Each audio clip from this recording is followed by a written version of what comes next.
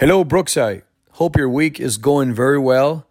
It's great to be back at church, and we look forward to see the Lord doing great things in all of us and through us as we continue to serve Him faithfully. In my last devotional, I shared a few passages from the book of Acts, and in the last passage that I read, I mentioned a man by the name of Barnabas, and how he was not only part of the early church and someone that God used in an incredible way, but it was also somebody that brought through the things that he did and his words and the way he acted, the broad encouragement to those believers in the early church. So what I want to do today is I want to point out a few passages, again, from the book of Acts that talks about how he encouraged others and how can we also be an encouragement to others, especially during these days. In the book of Acts, chapter 4, which was actually the last passage that I read in my last devotional, it says in chapter 4, the last two verses says, "Now Joseph, a Levite of Cyprian birth, who was also called Barnabas," here's his name, "by the apostles," which translated means son of encouragement. That is Barnabas, the meaning of his name, son of encouragement, and who owned a tract of land, sold it and brought the money and laid it at the apostles' feet.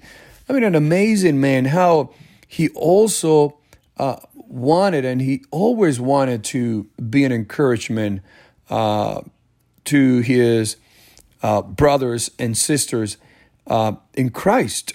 And we saw it right here in Acts chapter 4. Not only that the apostles give him that name, people give him that name of an encourager, but also what he did by selling his own land and give the money to the disciples so they can take the money and encourage the people that were going through difficult situations. I think you remember also Acts chapter 9, and where we read the conversion of the Apostle Paul. And it says on verse 26 of Acts chapter 9, it says, "When he came to Jerusalem, he was trying to associate with the disciples, but they were all afraid of him, not believing that he was a disciple," talking about the Apostle Paul after his conversion. But listen to verse 27.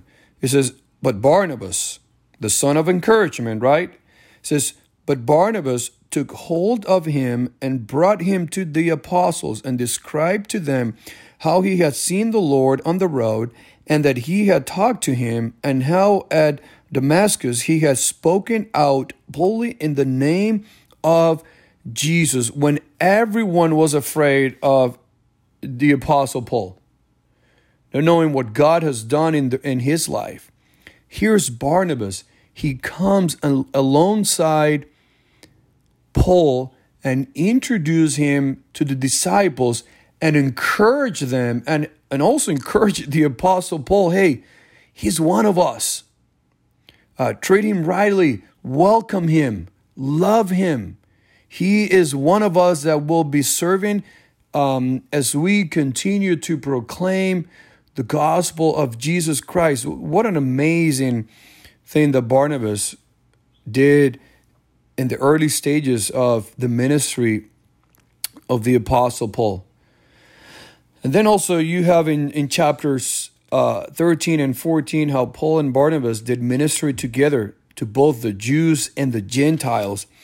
And then it's really interesting because in Acts chapter 15, Paul and Barnabas, towards the end of that passage or that chapter, they continue to teach the word in Antioch. But look at what happened, or you can listen to what happened at the very end of that chapter 15.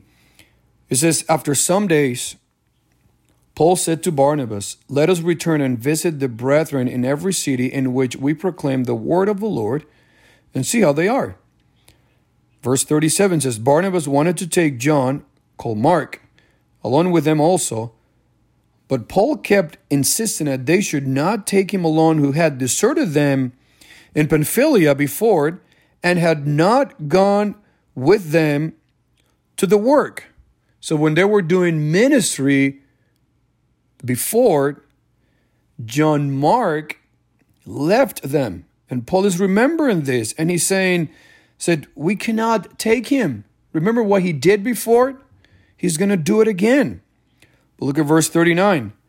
And there occurred such a sharp disagreement that they separated from one another, and Barnabas took Mark with him and sailed away to Cyprus. But Saul chose Silas and left, being committed by the brethren to the grace of the Lord.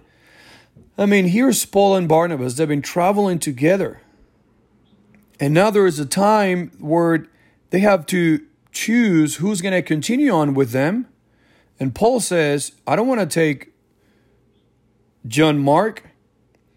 Barnabas says, yes, we have to take him.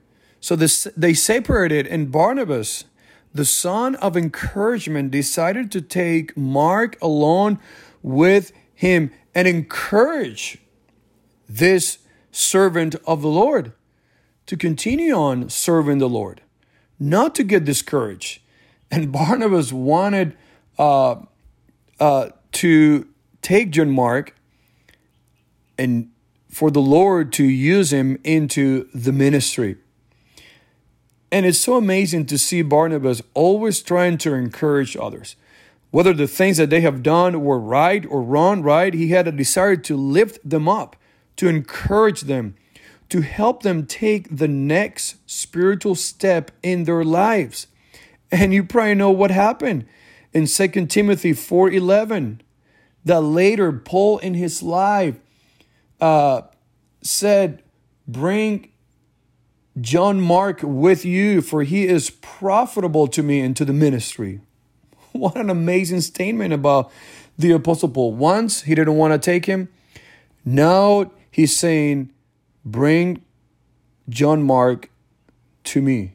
He's useful in the ministry. Why? Because years earlier, there was somebody named Barnabas, son of encouragement, that said, I will take John Mark. And look how God used Barnabas, not only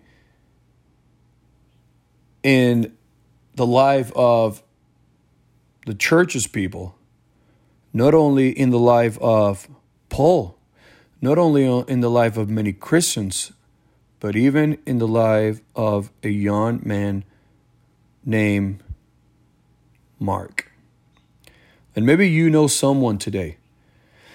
Maybe you have someone even within your own family that needs some encouragement today.